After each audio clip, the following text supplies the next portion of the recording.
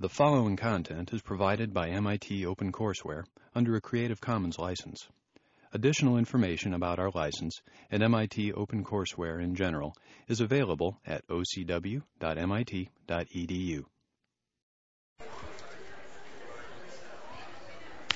Good morning. Good morning. I don't know about you, but I can't take too many more nights like this. This is, I confess I haven't gotten a thing done for so many nights in a row now, but what a game. How many of you saw the game? Excellent. Very good. Very good. You have your priorities straight in the world. Very good. Well, if it's possible to get your minds off Kurt Schilling last night and off, more importantly, tonight, perhaps we can spend a bit of time this morning in the meanwhile with whatever spare neurons you have talking about recombinant DNA further. Okay? What we talked about last time was different ways to clone your gene based on its properties. We started off with cloning by complementation, right? The idea that if you took a library of clones, you would be able to put it into bacteria and select a bacterium whose phenotype had been restored by virtue of having the plasmid. You would complement the defect, and you'd know what clone you'd find the clone you wanted because it complemented the defect. That's great if you can put it into an organism that has a defect. You can do it with bacteria. You can do that with yeast. It's harder to do it in large organisms because you can't inject enough of them with different clones to be able to make that practical unless you're working in cell culture or some very small, fast-growing organism. We talked about being able to use a protein sequence, reverse translating that protein sequence in the computer from amino acid sequence to nucleotide sequence, and using the nucleotide sequence to design a probe to hybridize back to the genome. That works fine if you have a protein sequence. But the last topic we talked about, and that I want to just touch on again this morning, was suppose you were trying to clone the gene that causes a certain human disease, and you had no idea what the protein was. Then you can't use its amino acid sequence because you don't have the protein. What can you possibly do when all you know is that you have a gene which causes a genetic defect that causes a disease? And I said you could clone it using the ideas of genetic mapping, position, the things that Sturtevant developed. And I touched on it briefly, and I want to just touch on it a bit more because some people had some questions about it. And I've set up a very simple example to show you. Suppose that, to make it easy, we're working in a fruit fly first. We're working in Drosophila. And suppose that the true picture of the underlying chromosome is like this. There's a locus that could either have a mutant allele M or the wild type allele plus.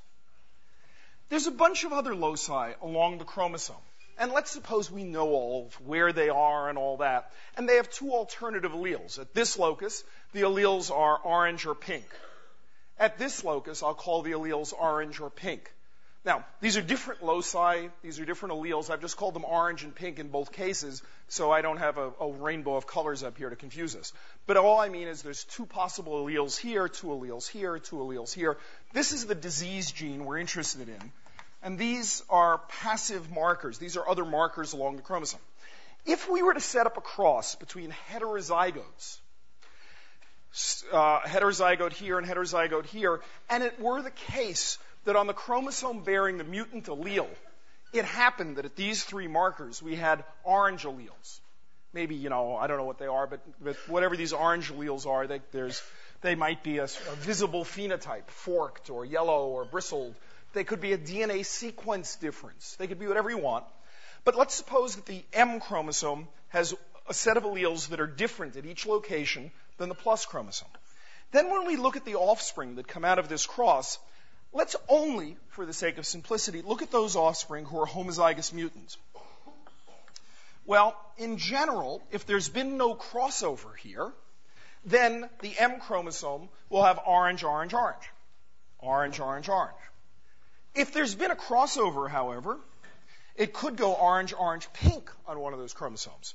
Or if there's been crossovers like this, it could go orange, orange, pink on one chromosome and orange, pink, pink on the other chromosome. It could even, in the extreme, have had crossovers very close to the gene, maybe here and even maybe here, and you get orange, pink, pink, and pink, pink, pink. But if we look at the many segregants, you know from genetic mapping that the closer the locus is to the disease gene, the more strongly correlated the inheritance will be, the tighter the linkage will be. This is nothing more than linkage mapping. But now suppose that we were doing linkage mapping, and for the sake of argument, the whole genome had already been sequenced. Suppose that the genome had been sequenced in a cross, and we looked at the mutants. The whole genome of the fruit fly had been sequenced, which it has been sequenced. And we looked at a cross, and we looked at the mutants. And what we did was we tried different positions along the genome. And at each position, we had some genetic marker. And that genetic marker might be as simple as the fact that at that position, maybe there's an A in the DNA sequence on one of the chromosomes, and maybe, a G in the other sequence. And over here, this marker might be there's a T in some particular position, and there's a C in some particular position. If we could assay that, if we could tell, we could look whether this spelling variation is closely correlated with the mutant, and this spelling variation is closely correlated with the inheritance of the mutant allele. And we could just try up and down the genome, different sites of spelling difference, as if they were genetic markers in our cross, because they are genetic markers in our cross, and see which one is most tightly correlated. The minute we get any genetic sequence difference that shows co-inheritance, linkage, in this cross, we know that this spot in the genome must be nearby our mutation. So we'll try one closer, and we'll try one closer, and we'll try one on the other side. And what you do is you test sites of genetic variation, first to find one that shows any co-inheritance, and once you've got that, you try ones closer and closer and closer. Last time I talked about the process of if you had one of those markers, you could use it to isolate the next clone and the next clone and the next clone. But you know what I realized? That's so old-fashioned. We might as well deal with the fact we have the sequence of the genome. No more would you ever isolate the next clone and the next clone and the next clone. You just look it up in the computer. So even if you have the whole sequence of the genome, you have to figure out what part of it is co-inherited along with this disease, and that's the way you do it. Okay? Genetic mapping, just as Sturtevant invented it, can be applied if you have the whole sequence of the genome and enough sites of variation. And I've drawn it for a fruit fly cross, but this could equally well be cystic fibrosis. The only difference is if we're doing this in human families and it's cystic fibrosis, we don't have as many offspring. So we have to pool data from many families. And we can't arrange it so that every family has exactly the same orange alleles up here and pink alleles down there. But computers can deal with that. They can still figure out the correlation across many families. And you find a spot in the genome where for many, many, many families, the kids who all got the disease show correlated inheritance with this marker. And that eventually pins you down to a region of the genome. It pins you down to those genetic markers that show the absolute tightest correlation, tight correlation, and that's where you look. And in that fashion, people went from being able to map the location of Huntington's disease in 1984 to by now mapping the locations of more than 1,000 different human genetic diseases where people didn't know the protein in advance. They did it entirely based on this positional mapping. So Sturtevant's idea, which I liked so much, has played itself out so beautifully now in the era of modern molecular medicine. Okay. So, onward. I want to talk about a few other variations on the theme rather quickly, and then I think I want to talk about how you analyze your clones. First, variations on cloning. I should just at least mention it. We talked about cloning in an autonomously replicating plasmid in a bacteria. So you go to a bacteria, they have some autonomously replicated pieces of DNA. They're circles, you can clone in them, and you can typically, these things are on the order of, 1,000 to 2,000 to 5,000 bases can be readily cloned in these plasmids. You can do more, but that's a typical kind of number, is the insert size typically. But, we in the lab go up to much higher numbers, like 10,000 sometimes. You can also, if you wanted to study yeast, turns out yeast happily has plasmids as well, and you can do a similar sort of thing for yeast. It turns out that instead of using plasmids, You can use bacterial viruses. These bacterial viruses have all different shapes, as we've talked about, circular or linear, and they can typically hold, 15,000 to 40,000. Some of these viruses are quite big. The bacteriophage lambda tends to carry a lot of stuff, and it can replicate, so you can do the same thing to that. You can even use viruses that infect mammalian cells. And there are all sorts of viruses now that people clone in, again, linear or circular. I don't know, for mammalian cells, the virus is like 1,000 to 5,000. You can even make artificial whole chromosomes now. You can do this in yeast. Yeast artificial chromosomes are called YACs. They have, all the little machinery, little telomeres on them, little centromeres. They have a selectable marker. And then you can clone into it your piece of DNA. And these can take up to 1 million bases of DNA. So if you wanted, there are bacterial artificial chromosomes. They're called BACs, if they're in bacteria. And recently, people have developed artificial chromosome systems for mammalian cells, and specifically human cells, and they're called, unfortunately, MACs and HACs and things like that. Basically, any molecule that can replicate in any system, some smart molecular biologist will come along and say, how do I use that for my purpose to stick my DNA in it and get it to replicate in this organism? And so, if something's not on this list, it will be soon. Okay? Now, here's another thing. This is cloning chunks of DNA just to have the piece of DNA in a library. But suppose we want to do more than just have the DNA sitting there in the bacterium. Suppose what I'd really like to do is take a bacterium, E. coli, and put it to work for us. Maybe what I'd like to do is take a plasmid and insert in that plasmid the gene for human insulin.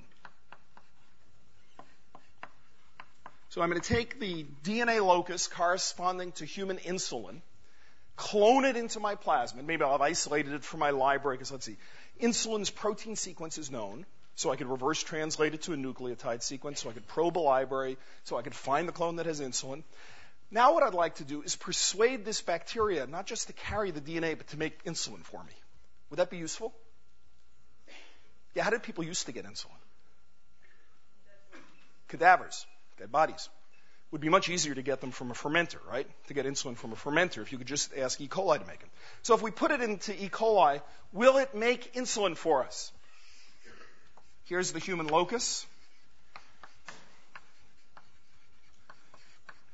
DNA for insulin. Will it make insulin?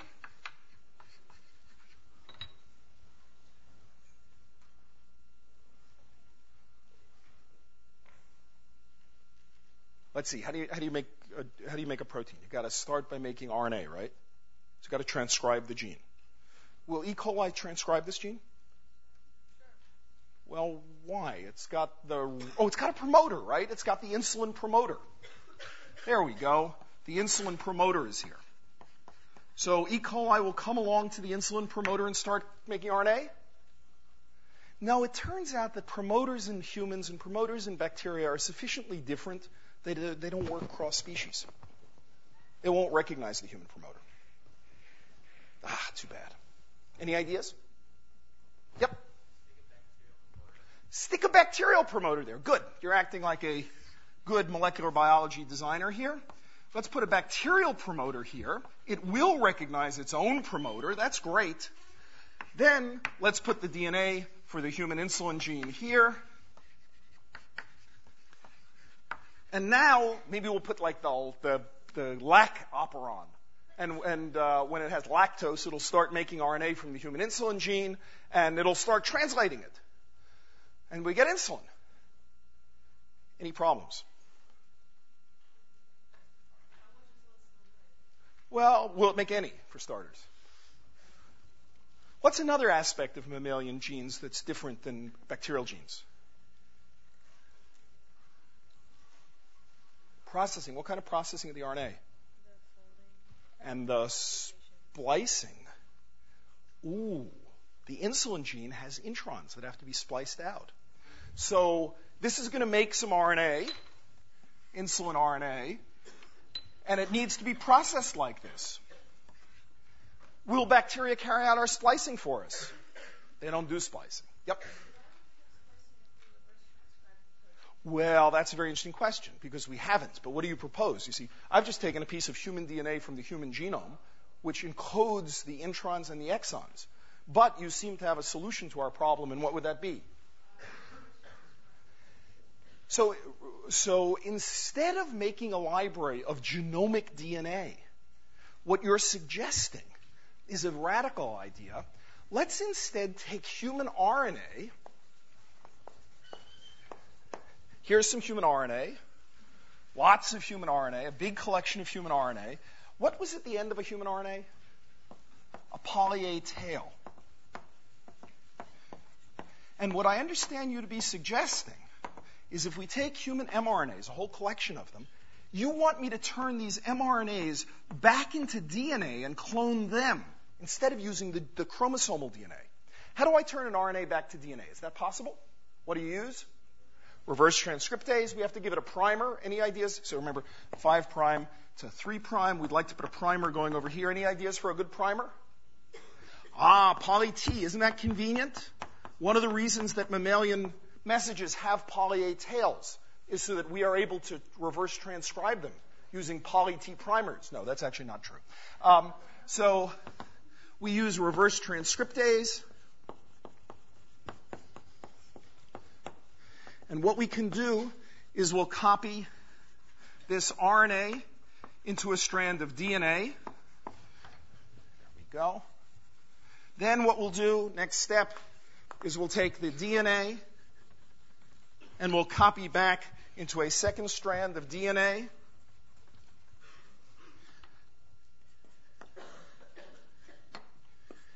And now we have double-stranded DNA whose sequence matches the already processed mRNAs. Sorry? So the sequences will match the mRNAs. So what you could do is instead of taking human DNA from the nucleus, you could take RNAs, turn them back into DNA by reverse transcriptase, and make a library now that consists of zillions of inserts, each of which has what's called a cDNA, a copied DNA, copied back from the RNA. The great advantage of this is that the human cell has already done the splicing, and so there are no introns left. Now, when you stick it in a bacterium, the bacterium is able to express this. It's able, if you give it its own bacterial promoter, to make an RNA. And if you don't ask the bacteria to have to splice, if you just give it a pre-spliced a piece of DNA that doesn't need splicing, it can translate that DNA. Now, notice we used all of our tricks. You had to know about reverse transcriptase, poly-A tails, structures of genes, introns, exons. Yes, question?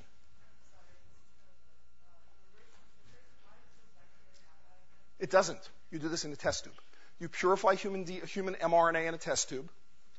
You take that mRNA in a test tube, add reverse transcriptase, add poly-T, make this reaction of RNA to DNA in the test tube, go back and... Well, where does it come from? Viruses that copy themselves back for a living, right? So again, every single thing we're using comes from some living organism that does this kind of stuff. And when I teach you about the facts of how viruses replicate or what the structure of mammalian RNAs look like or whatever, it's because every bit of knowledge we get about the way biology works turns into an incredibly powerful tool, as it's turning out for us, to actually be able to further study biology. So, great. So we use reverse transcriptase. And where does reverse transcriptase come from now? Originally, they come from viruses that turn themselves back from RNA to DNA. Now, how do you get reverse transcriptase? Catalog. Right. Very good. Okay. All right. So this is called, stop. This is called, finally, a cDNA library, and if you had made a cDNA library, you would be able to screen the cDNA library to find the gene for insulin. Is this useful? This happens to be, for example, one of the consequences of this was the biotechnology industry. Okay? So if you have any doubts about the usefulness of understanding these abstract things about E. coli and bacteria and stuff like that, one of the consequences was Genentech, Biogen, and Amgen. And if you just simply walk around Kendall Square within a mile of this place, you will see laid out before you the consequences of this ability. Okay? It's transforming Cambridge, yes, and the world.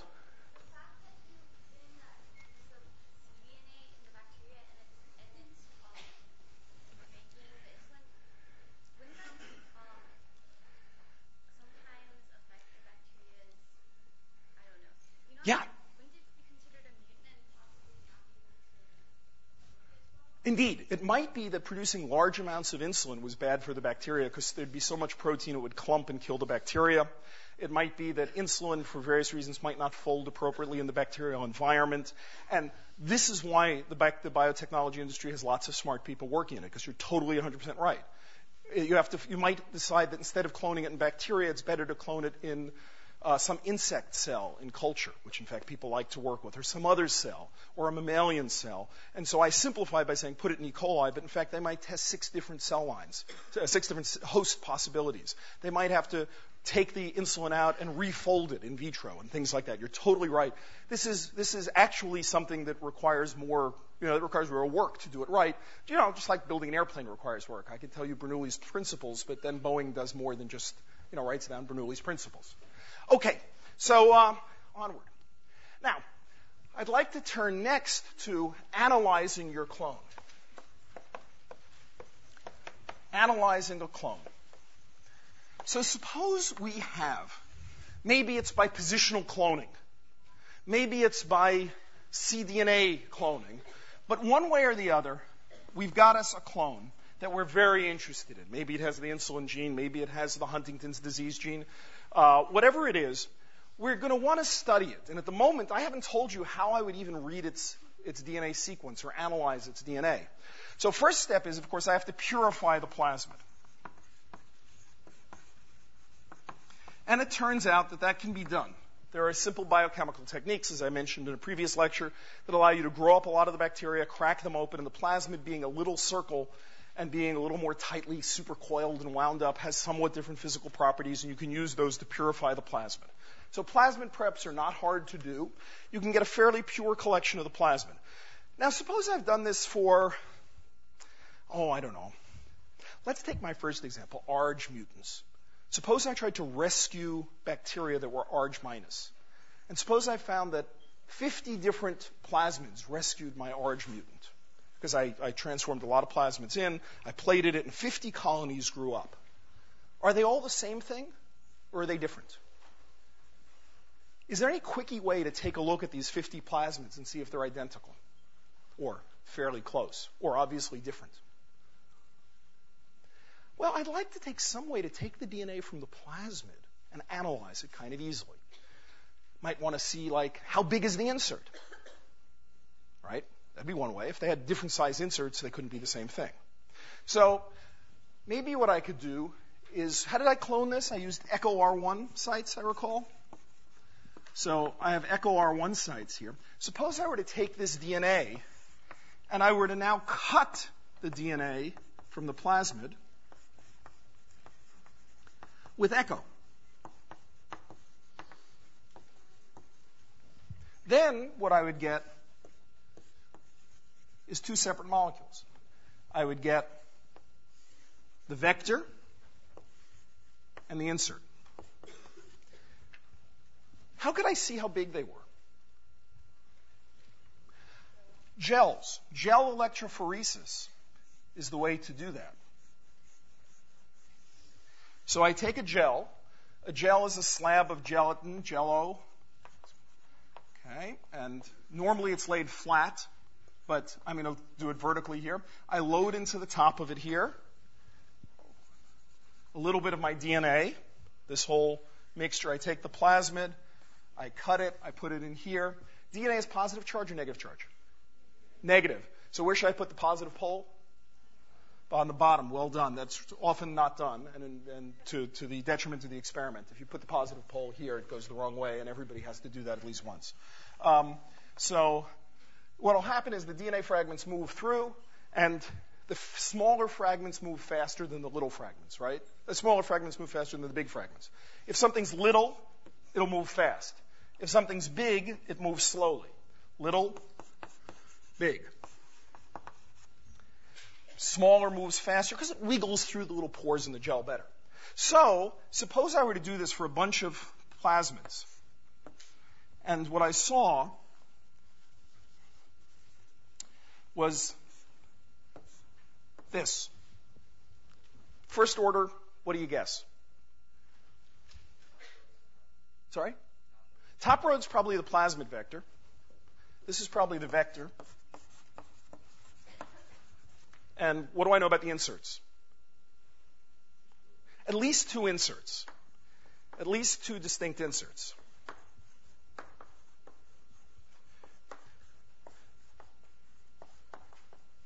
So at least two distinct inserts. Now, if I wanted to be sure that was the vector, maybe what I could do is take another row and run a known amount of the vector. Take the vector alone, and I could check that the vector alone runs over here. And maybe I might take some other known molecules. These would be called molecular weight standards. So if I run some knowns in one of the lanes of the gel, I could even measure and say, aha, the insert is somewhere between the size of this one and the size of that one. And so I get a little ruler that I can put on the gel. So, in fact, that's the first thing you would do, is you digest your clone that way. Now, does the fact that these guys have exactly the same, apparently the same size on the gel, mean that they're the exact same piece of DNA? No, because you can't even actually tell it's exactly the same length. There's a limit to how precisely you could measure. So what else could you do? You could try another restriction enzyme.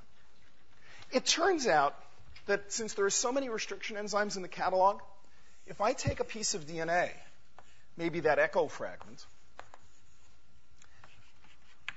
I could try cutting it with maybe Hindi3. And when I cut it with Hindi3, I'm going to get 3 distinct lengths. I could try cutting it with, pick another enzyme, BAM. BAM-H1. When I cut it with BAM, I'll get some other lengths. I could, and I'd get these lengths by adding these, by running them out on a gel and looking at their sizes. What if I added both Hindi3 and BAM to my test tube? I'd cut at both sites. So I'd cut here, here, here, here, here. So this is cut with Hindi. Here, cut with BAM. Here, cut with both. And I could measure these lengths. So suppose I gave you as a computer problem, I have a string, and it's an unknown string, and I cut it at 2 places, and I get these lengths, x1, x2, x3. And then I take that same string, and I cut it at other positions, y1, y2, and y3 are the lengths that result. And then suppose I now cut it at both of the sites, and I measure, and I get z1, z2, z3, z4, z5. If I gave you all those numbers, could you figure out where the sites must be? Probably. It turns out to be a reasonably doable computer problem, although it can get a little hard in places. And you could try a 3rd enzyme and a 4th enzyme. And it's a cute exercise to write yourself a little piece of code that will figure out where the sites are based on the lengths. The reason it occasionally gets funny is, what if Z3 and Z4 are exactly the same length and they run on top of each other in the gel? And there are special cases. But you can kind of reconstruct where those restriction sites must be just by writing a good piece of code that'll put these pieces together.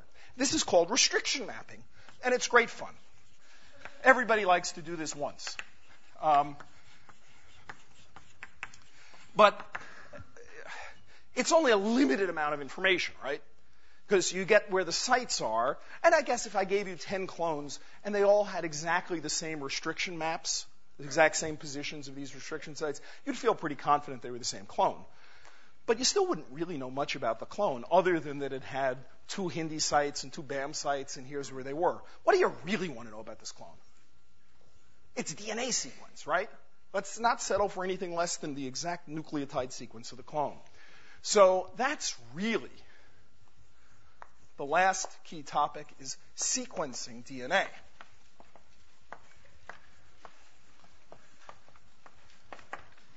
How are you going to sequence DNA? Well,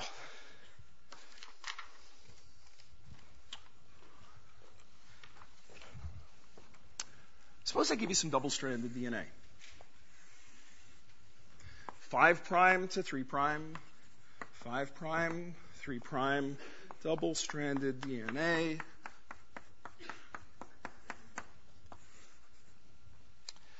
Let me heat it up. What happens when I heat up DNA? It melts, the hydrogen bonds, the non-covalent hydrogen bonds here break, and I get my 2 strands separated. Now what I'd like to do is I want to start reading out this DNA sequence. So I'm going to make me a primer. Now, golly, here's a primer. You're going to ask me, how did I even know what primer to use if I don't know the DNA sequence? How can I make a primer? Hold that question. Make sure I remember to come back and answer that, okay? But for the moment, grant me that I have a primer here.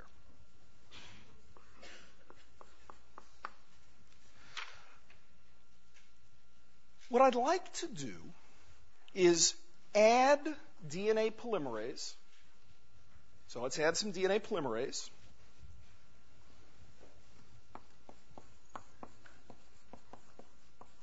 And I'd like to add nucleotide triphosphates, DNTPs, ATP, the ATP, the CTP, the GTP, the TTP. And if I add DNA polymerase and I add my nucleotides, what does Arthur Kornberg tell us will happen? It'll start polymerizing, right? And it'll stop there. So the polymerase knows the bases, right? It knows what base to put in, because polymerase is very smart. So the bases get put in correctly.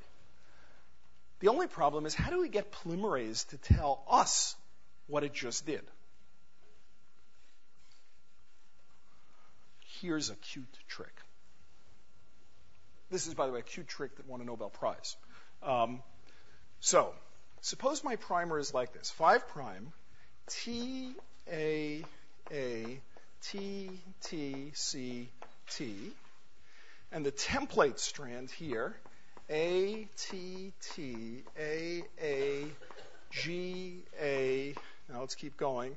A, T, G, C, C, A, T, G, G, A, T, T, A, 5'. So there's my primer. There's my template.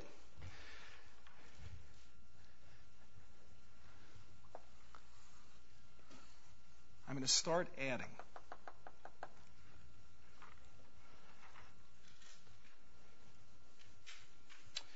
Well, let's add our polymerase. Let's add our DNTPs. Polymerase. The ATP, the CTP, the TTP, the GTP.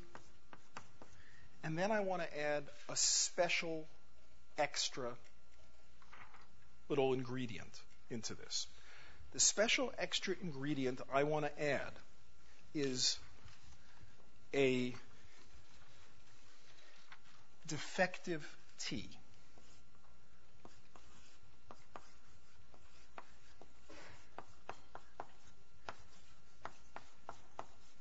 A defective DTTP. What do I mean by defective? I mean chemically modified in such a way that it can't be extended, that you can't extend past it. So now let's follow out my reaction. I'm going to start with, I'm just going to write them down here, T, A, T, T, C, T. What's the next base I'm going to put in? T. Okay? Is that a defective T or a good T?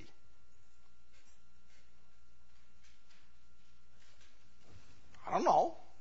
Could be. Maybe it's a defective T, which I'll put a little star there. Okay?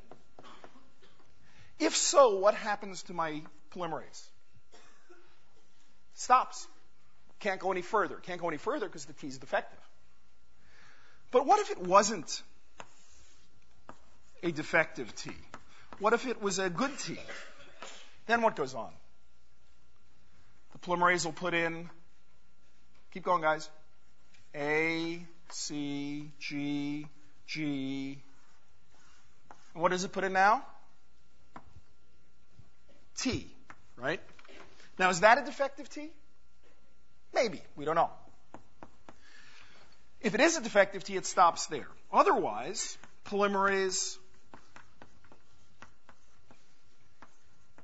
goes here, and the next base is what? T. And is that a defective T? Maybe. And if it's not a defective T, then polymerase goes on, puts in an A, puts in a G, a C, C, and then a T. And maybe that's defective. All right. Which of these possibilities is what polymerase does when I throw it in? Well, all of them. There's a lot of molecules there. Some of the molecules, by chance, happen to install a defective T, and they grind to a halt here. Sometimes a good T is put in and the molecules stop here. Sometimes they stop here. And if I start with a big collection of primers and a lot of my template DNA, I'm going to get this whole collection of different molecules of different lengths. What lengths do I get? The lengths correspond precisely to the positions of the T's. I get a series of molecules whose lengths perfectly match the positions of T's. Well, first off, how do I measure their lengths? Run a gel. Bingo. Run a gel. So, if I could run a gel that could separate nucleotides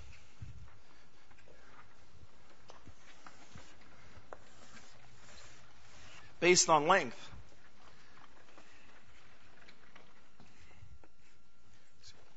that, two next to each other, another one up there, I'd see a small molecule, length 1, 2, 3, 4, 5, 3, 6, 8.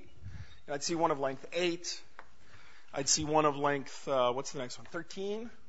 8, 9, 10, 11, 12, 13, 14. So 8, 9, 10, 11, 12, 13, 14, 15. What's that? 13, 14, 15, 16, 17, 18.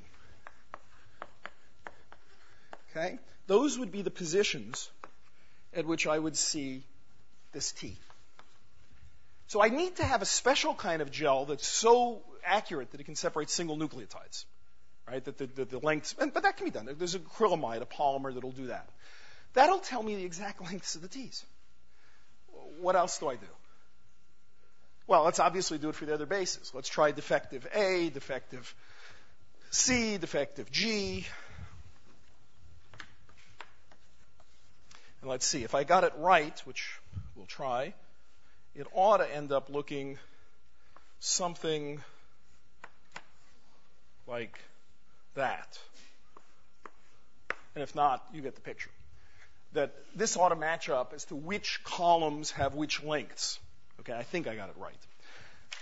That tells me the lengths of the molecules. So I can read off its sequence. The sequence of that molecule ought to be, starting over there, the sequence of what I've added in, ought to be something like T, A, let's see, T, A, C, G, G, T, T, A, C, C, T. Yep, it worked. It's exactly right. Bingo. I can now read the sequence.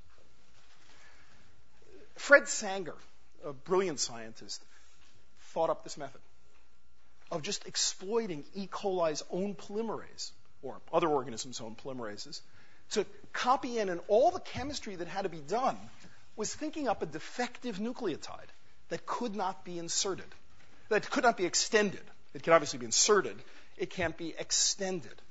So one question is, what's a defective nucleotide?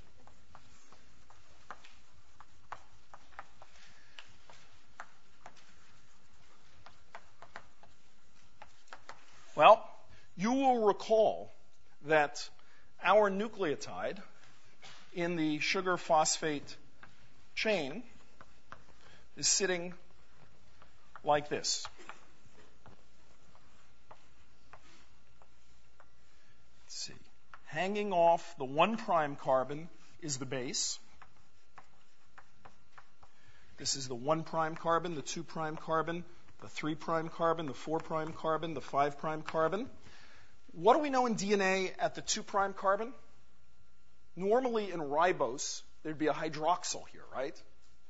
But in deoxyribose, there's just a hydrogen. So if this is deoxyribose, so a DNTP really means a 2' deoxyribose. Deoxyribose. Where do I now attach my next base in the sugar phosphate chain? 3' end. And what do I attach it to? The OH.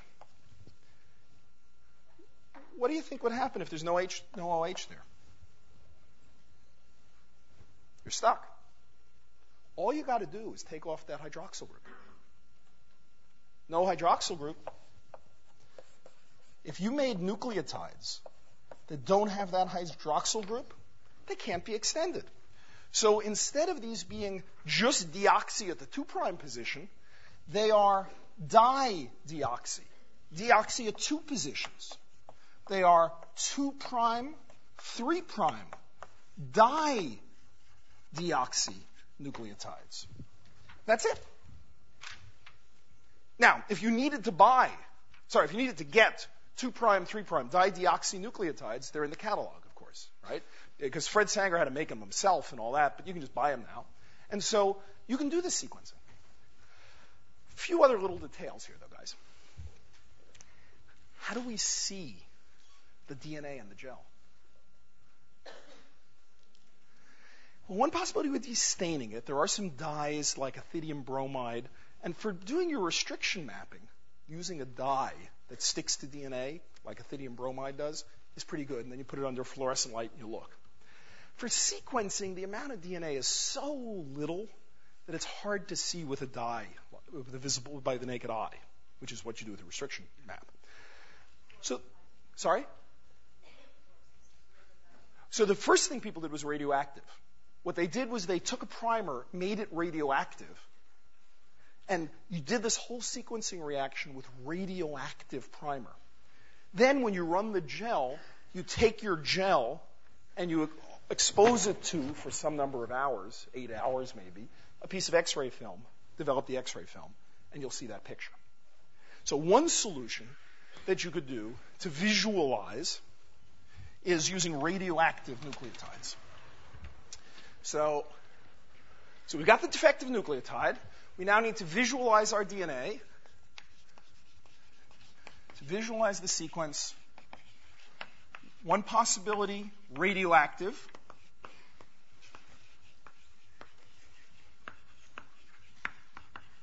Second possibility, someone already mentioned it, a fluorescent dye. Now here, a fluorescent dye could be put on, and you can't read it with your eye, but lasers are very good at reading them. So you might run a whole gel here and have a laser scan it. But you can actually do better than that. Suppose I put my fluorescent dye on my dideoxy nucleotides.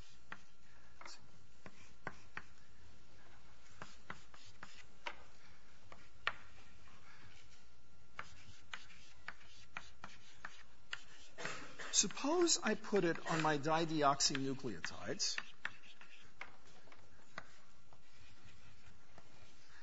And suppose I even had enough chemistry at my disposal that I could put a different colored fluorescent dye on each of my nucleotides.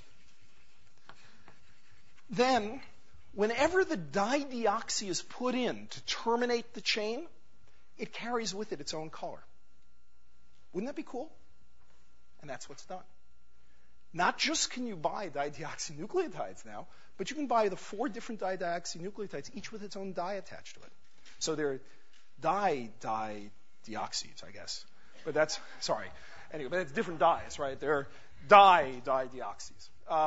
So you could do that. And then what you'd get would be that in this column, you'd get this color, and in this column, you'd get this color, and in this column, you'd get this color, etc. I'm not worrying about where they are here. And they'd all be different colors and be very pretty. Hey, you know what? Why do we need to run separate lanes anymore?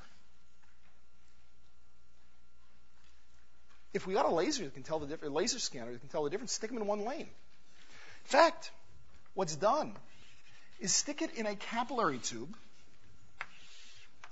throw in all 4 at the same time now, and as these fragments come by, each has its own color. And all we need is a laser scanner capable of sitting right here. Here's my laser scanner. And the laser scanner, positive here, negative here, as the DNA flows by through this polymer, the laser scanner reads off which colors just went by. And it goes, A color, C color, T color, G color. That's it. So there are actually machines now that have 96 different capillaries. These are called capillary tubes.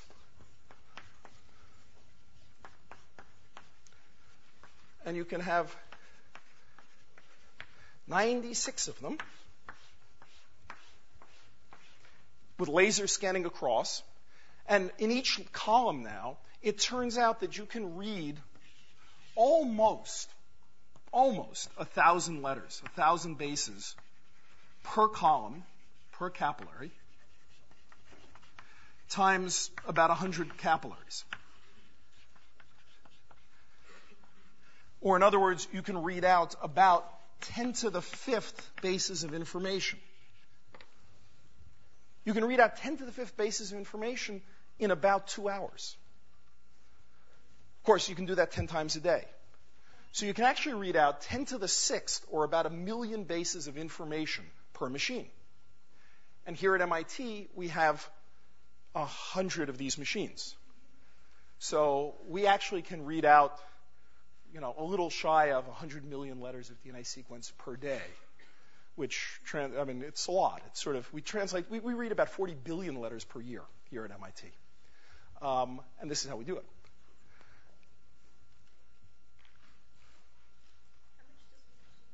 How much does a machine cost? List, or you want a deal? They list for $300,000, but if you buy in bulk, I can do better. So we buy in bulk, by the way. So now, how are we going to get our primer there? That was the only little bit we were missing, was where did our primer come from? Last little detail. Here is my vector, remember? And I want to sequence this insert. How am I going to get a primer in the insert? I don't know what its sequence is. How do I even start this? Sorry? Well, but that won't tell me what the sequence is that I have to anneal. I was looking to try to get a primer that matches the insert. And I don't know what the insert is, so how am I going to get a primer? Oh, I know the vector. The vector is well known. Its sequence is in the catalog. Let me instead just use a primer that happens to sit in the vector. And I'll match to a known sequence to start with. And then I'll sequence into my unknown territory. So this is how you get the initial primer, was you arrange that your initial primer is sitting in known vector sequence. All right. So you can now sequence DNA. Now, I got to say, I've taught this course for a little more than a decade, and being able to say, and now we can routinely sequence about 1 million letters, per machine, and 100 million letters per day, and things like this, was not routinely the case. When we started teaching this course, I was describing what we did, and it was the radioactive sequencing, and it was really quite impressive if a lab could manage to get a couple hundred letters a day. So progress does happen within real time. This is what sets this apart, say, from introductory calculus or something like that. Goodbye, guys. Everybody, think good thoughts about the game tonight.